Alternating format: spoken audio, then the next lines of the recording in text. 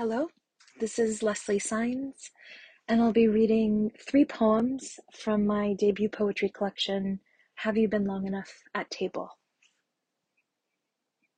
No, para los balseros.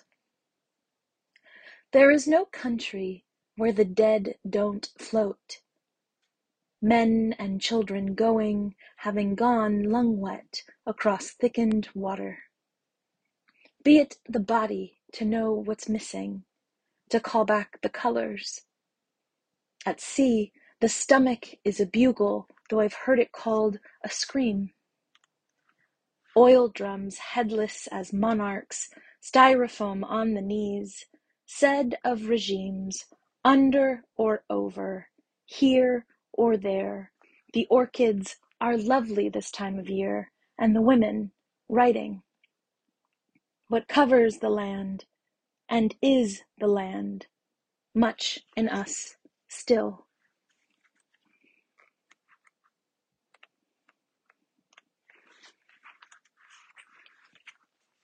Self-determination theory, with an epigraph by Gertrude Stein that reads, "There is something in this native land business, and you cannot get away from it."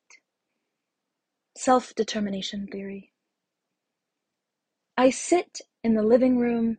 In the living room, my mother chokes on something cold and sharp.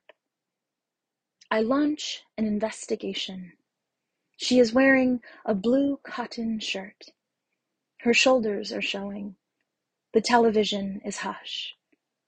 I conclude she is struggling with a unique idea, one she should keep.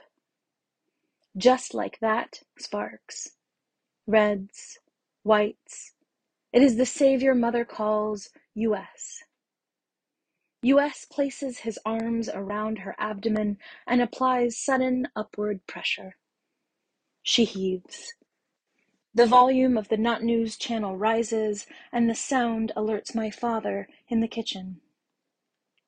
To enter the living room, my father must step over the bodies of other Spanish-speaking men. He does so with ease. I weep in the living room.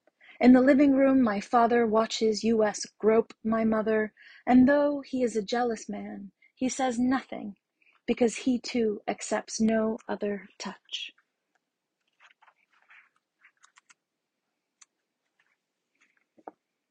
Sonnet for Oshun. After my left arm, I washed my right, neck, décolletage, and navel. I ate ground meat with large crystals of imported salt. The women and men who would stroke my hair if I asked, I thought of them fondly, then sadly. At the flea market, what I touched with a fingernail was a copper lamp, a mundane painting of mountains, the cashier's hum. I bought nothing I didn't want. In the cul-de-sac, I found clouds on leashes, loose roosters. I thought thoughts ugly as clothespins. Reading a used book, I suspected I knew less about death than the last person who held it. I spat into a mirrored sink. I lost my slippers and face. To feel more like water, I drank it. Before bed, I walked my plank of uncertainties and plunged further into uncertainty. Am I capturing all of history in this gesture? I shouted into the future. In the wet air of the future, I could have, but never appeared. No one was sorry but me.